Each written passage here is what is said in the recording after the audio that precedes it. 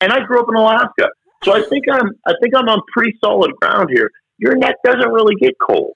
So I think scarves and turtlenecks are garbage.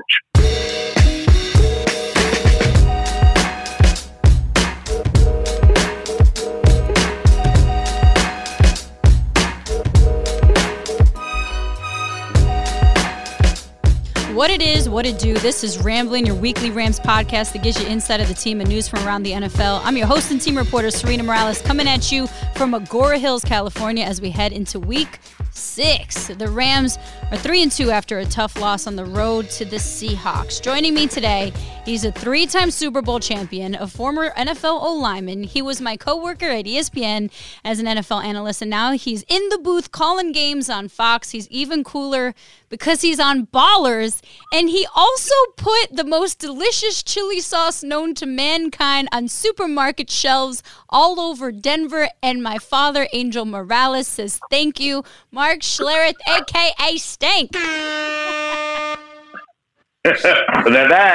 Now that's an introduction right there. That's awesome. Serena, how are you? It's great to be with you, man. I know. I'm so happy you're here because this is where my worlds collide, right? Like, we both work at ESPN, and now we're back, and you're going to be calling the game for the Rams-49ers game this Sunday.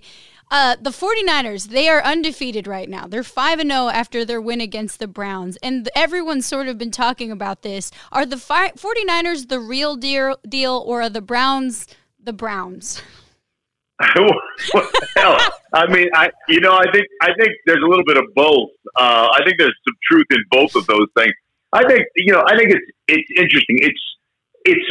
Human nature says to me that it's much easier to deal with disappointment, and it's much easier to deal with failure than it is success, because success ends up going to your head, and so many people get sated by whatever success they have and the expectations that they have. So, I think there was a lot of expectations on the Browns. I think they believed and they bought into all the hype. Remember Baker Mayfield saying, "Hey guys, the hype is real," in the preseason and all this, that, and the other.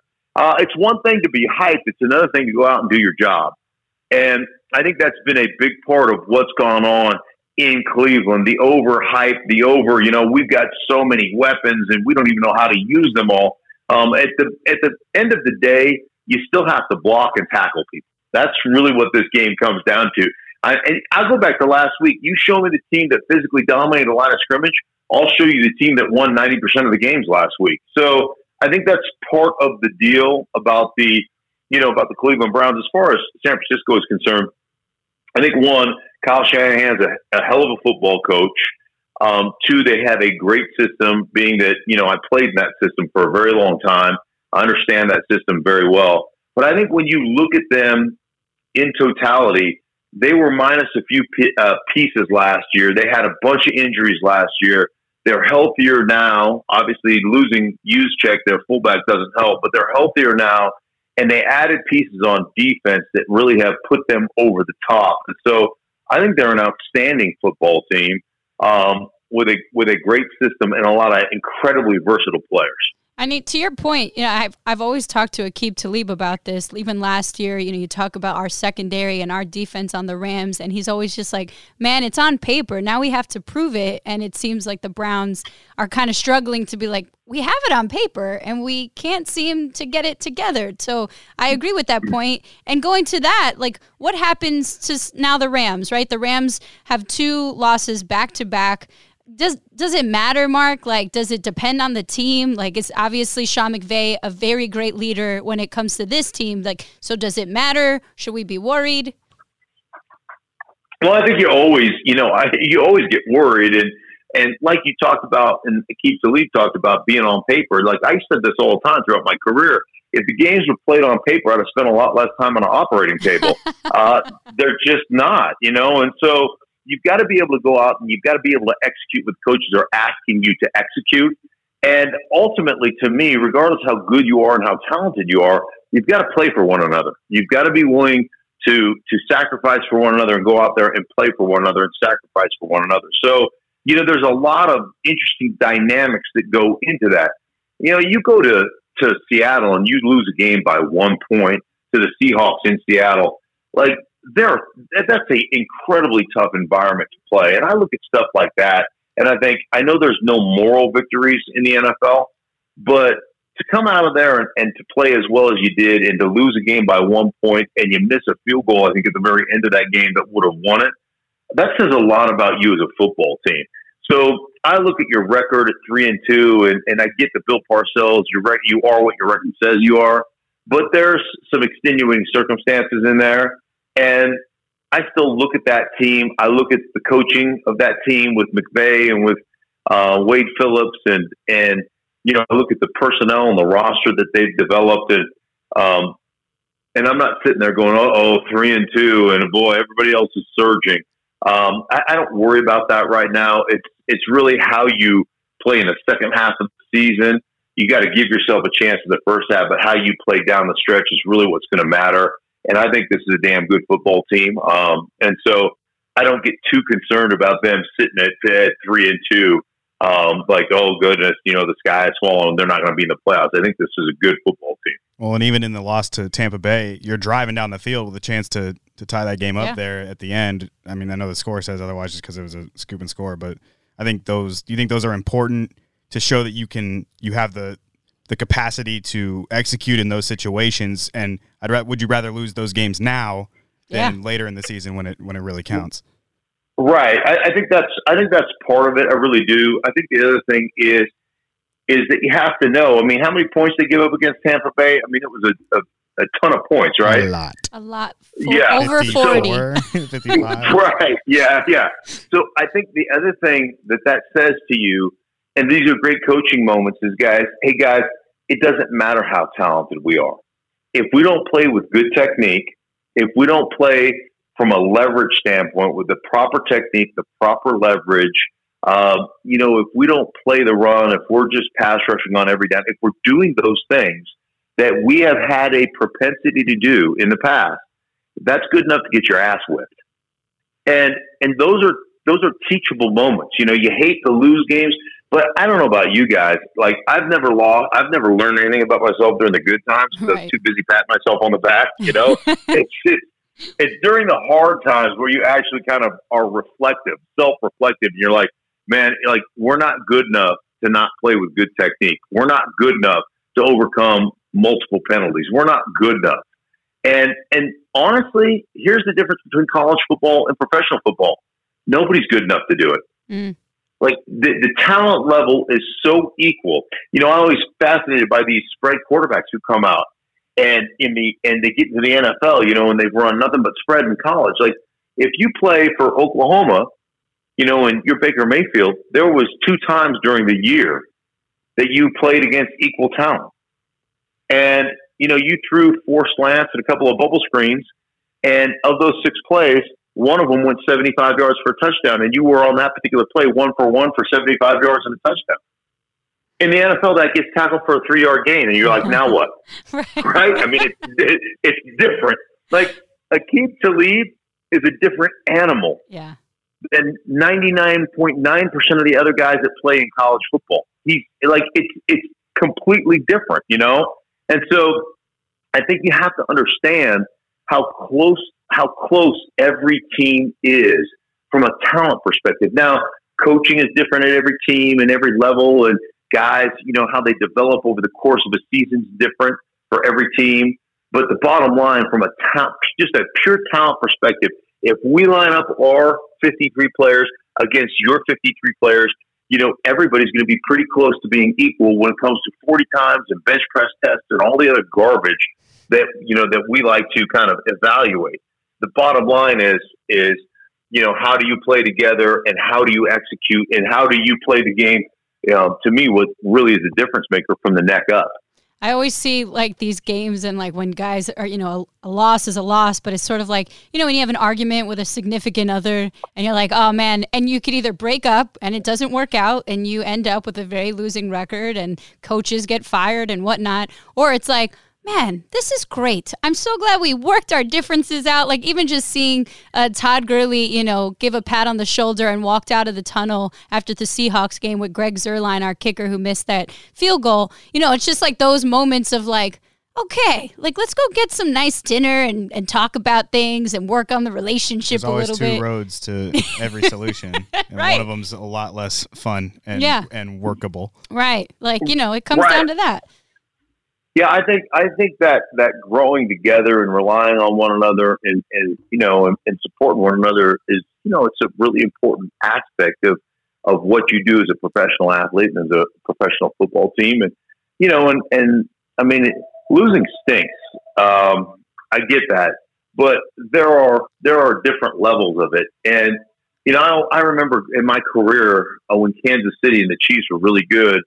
And if you went to Kansas City and you played in that environment with that crowd noise and that good football team, and you came away with even a loss, but it was like a really close game and it was a hard fought game.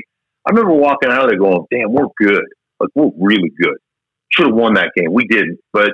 And not that you get a moral victory at the end of the season or you get a little asterisk by it and it says, "Hey, good job," but you feel confident in what you're doing and the process that you're going through. I think that's important. Yeah. And I mean, you just look at, like, I was thinking about this today. Look at the Washington Redskins and how dysfunctional that organization is. I mean, it's just complete dysfunction.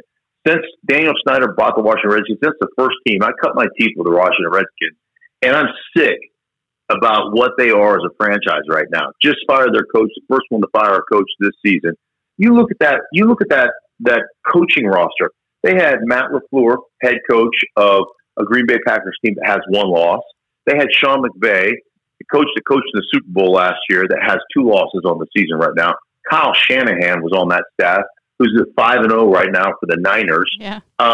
You look at that staff and you're like, how did you not recognize under Mike Shanahan that you had a great coaching staff here and that these guys were all going to get their opportunities and they were all under your roof, and yet you don't recognize like that leadership and those leadership qualities? It's important to understand, what they bring. I met with Sean McVay. The first time I met with Sean McVay, I think at the time he just turned 30, head coach of the Rams. And I met with him. I was calling a game. I think it was in Jacksonville, maybe. And anyhow, long story short, it was his first year as the Rams coach. And I walked out of that room after meeting with him thinking to myself, I've accomplished nothing in my life. Like that guy, like seriously, you talk to him. Oh, yeah. I feel the same way. Right. He's one of the sharpest, like most energetic. I always said this to my kids when they were young. There's 2 types of people in this world. The people who energize the room when they walk into it and who energize the room when they walk out of it. Be the guy who energizes the room when he walks into it, right? When Sean McVay walks into the room, the energy level of that room increases tenfold. And he said, like, to me, he was like, one of my first hire was Wade Phillips because I know that guy has more. He's forgotten more about football than I know, and I need that kind of expertise and that kind of I value those kind of being able to exchange ideas, to be able to learn from one of the best coaches in the history of this game. Like those things are important to me. That's not fake humility. That's understanding the things that you don't know and that you are going to have growing issues in your first year. And I find him fascinating as a football coach. Just as a person in general, I find him fascinating. I concur. And it's actually funny that you mentioned that. Another guy that he kind of keeps close to him is actually Andrew Whitworth, who is still playing for the team after a gajillion years, a.k.a. 200 games. This is his 200th game he just played in. For you as a former O-lineman, like what do you think is Andrew Whitworth's secret? Because I always see him as the redwood forest because he's this tall but like very solidly built human. But I saw, on film the other day, I don't know if you saw this on Twitter, but it was like him running across to make a block for Brandon Cooks. The film was in slow motion and somehow Whitworth looked like it was normal speed. Yeah. Well, there's some of those guys who are just freak shows. You don't play as long as that. It's 2 things.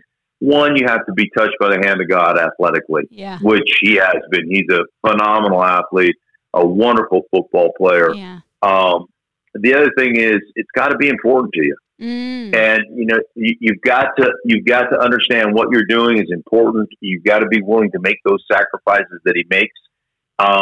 And he's another one of my favorite. You guys have a lot of guys on your roster that are my favorite guys, and he's one of them because he plays at an exceptionally high level, and he makes those sacrifices that he needs to make. He's always downfield throwing blocks and doing those things. An effort guy that is an incredible football player. And the other thing is you have to have a football intelligence. You can't, because as you grow in age, your skills, your athleticism and your athletic skills diminish. And if you're not constantly growing in your knowledge of the game, your football acumen, there comes a point in time where you can no longer play at a high level. Yeah. And so for him to continue to play at a high level means that he has continued to grow mentally in this game, to understand this game. And that to me is what sets him apart. That's the difference between being an old guy who's still playing at a high level and being an old guy who's talking about the game. Yeah. Because those guys, most of the guys don't get to 11, 12, 13, 14 years because most of the guys a lot of the guys rely on athleticism. And when that athleticism dwindles and diminishes, you haven't put in the time, kind of above the shoulders time, that it takes to really understand this game. And those are the guys who last those are the guys who last for a dozen plus years. The guys who really study, the guys who really understand where their help is, how they can help themselves out, how to create leverage, how to funnel guys into a position of weakness. Like, those are the guys who understand the game, the X's and O's, kind of above the X's and O's. Those are the guys who last for a long time. And Andrew's certainly one of those guys. I could totally see him being like a football analyst in the future, or a football coach. But it's funny. So some other news from around the NFL, we go from an older guy playing football to a younger guy who's now heading from out of retirement to become a Fox analyst, Rob Gronkowski. So, he's not retired, right? Stink, if you come out of retirement, but you're not in football pads. How do you think he will do, as we speak about Andrew Whitworth and his wisdom, how do you think Gronk's going to do in the booth? What's the hardest part for you, going from pads to a microphone? Well, I mean, I think that you still have to you've got to be a great student of the game still, and you've got to work at that. And I mean, being an analyst is part of it is having fun and being able to explain the game and do all those things. And bottom line is you got to work at it. You got to study, you got to prepare, you've got to just to spend the time. So, and there's a lot of guys that have made enough money to where, they want to jump into broadcasting.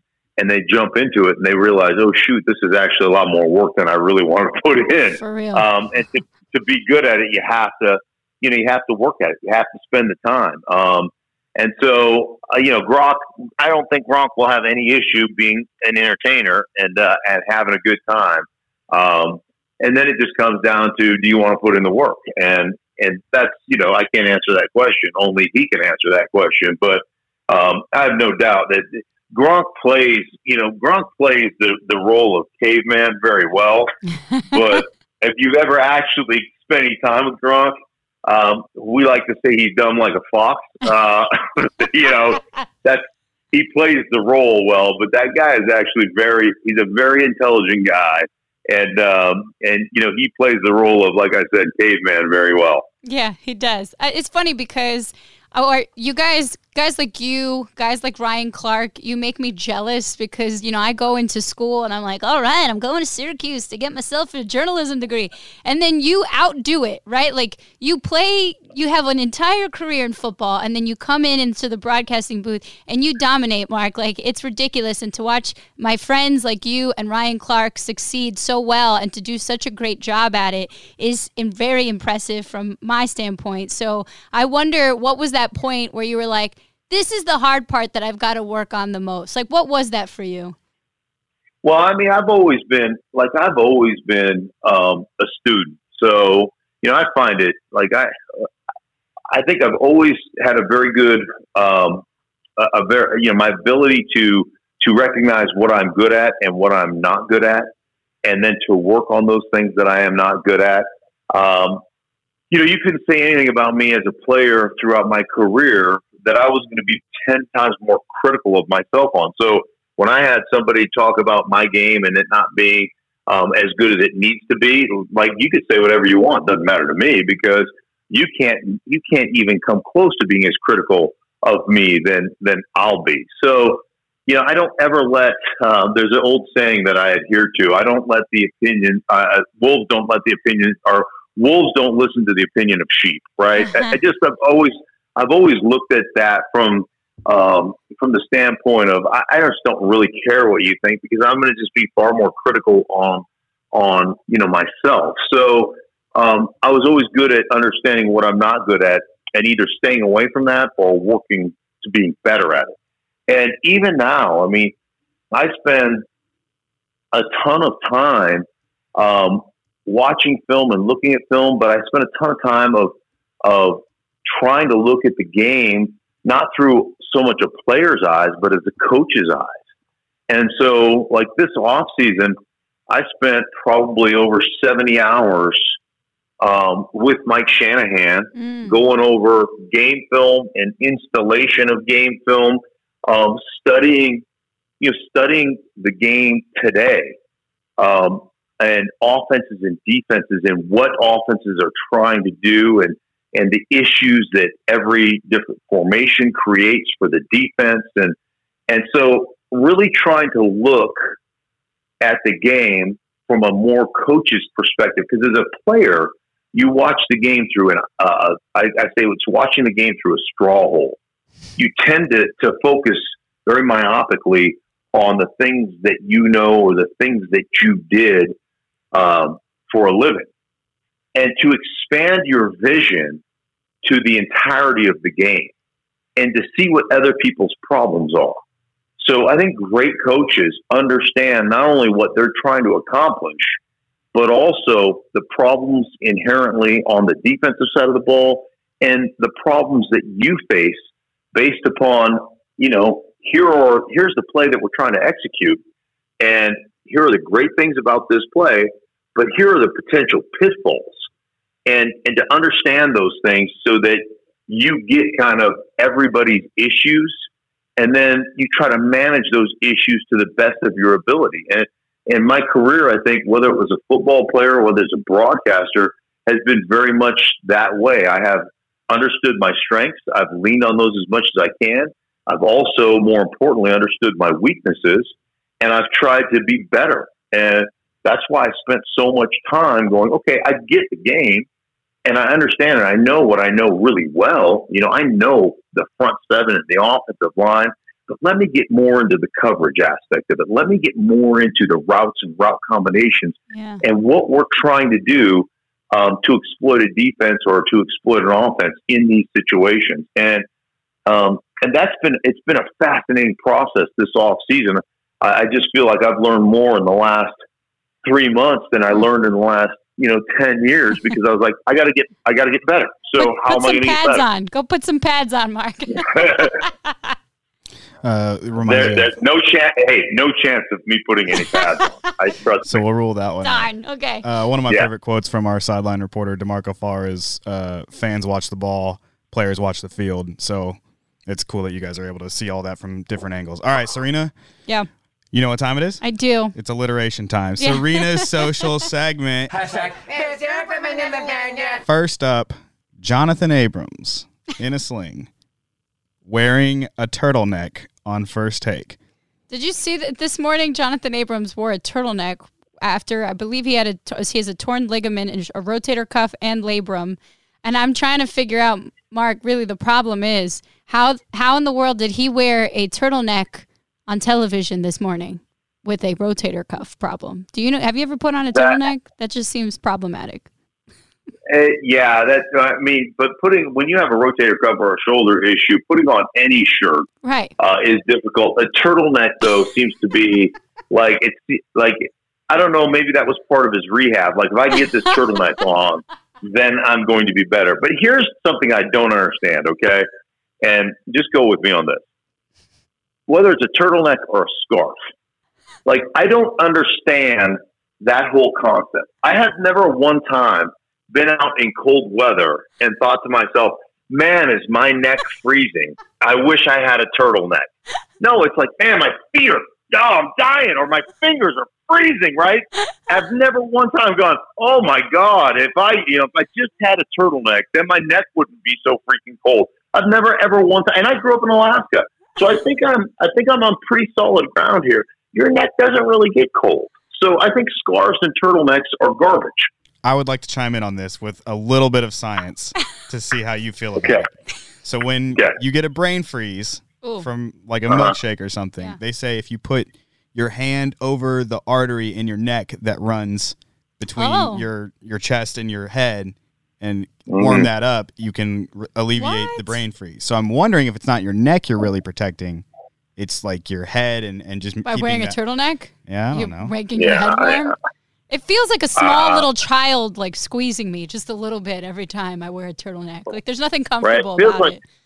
No, it feels like my gag reflex is going to go to town on that. And by the way, you know what else they say about that? If you push your thumb up on the roof of your mouth when you get brain freeze. See, you know what this is? This is scientists that are like, I can't wait to watch how many stupid people start putting their hands on their arteries every time. There are probably a bunch of dudes at Dairy Freeze right now. They're like, how many guys can we get to put their dirty ass thumb on the roof of their mouth and to see? Like, I think that's fake science. Is what you're getting at. Is that how Sam Darnold got mono? Exactly. All right. Yes, I like your explanation much better. Next up, we got some hotel hacks that popped up on Twitter that people are using with like putting a hanger in between the blinds to make sure it's like completely blackout. Yeah. What you travel everywhere, right? You just came back from London. What's your go-to hotel hack? My go-to hotel hack. See, no, and I saw the hanger one and I thought to myself, that's pretty good because usually what I do is close the curtains and then push. Like there's usually like a ottoman or something. I push it against there to hold the curtains closed, so you don't get that one sliver of light. But I saw the hanger. Right, I saw the hanger hotel hack, and I thought that's really good.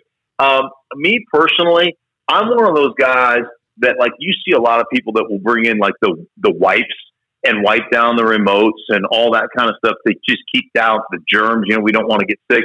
I'm one of those believers in a certain amount of toxicity in your level strengthens you, And so I just am like, I'm one of those guys that will pick, like I have literally walked through a hotel at late at night checking in. I've had a late flight and I see somebody's leftover, like leftover food tray outside their door because they had room service that night. And I'll grab a muffin or a roll off there and I'll just eat it going on in my room because like, oh my God, great, free food. So I don't buy into all that, germ stuff. No, not really. I don't buy any of that stuff. You had me in the first half. Right, I'm leaving you. And then I saw a random muffin in the hallway. I was like, don't let that go to waste. Right? There's kids, as my parents used to say, there's kids in Europe that are starving. Totally. and you will not be one of them. Right. I was like, there's kids in America that are starving. They're all over the place, right? I mean, why does it have to be Europe? And this muffin tastes really good. Right. This is a great muffin. And this is one. Right. And I'm not a starving kid. So let's go. I like it. Oh, man. Okay. Well, our last question we've asked every guest that comes on the podcast.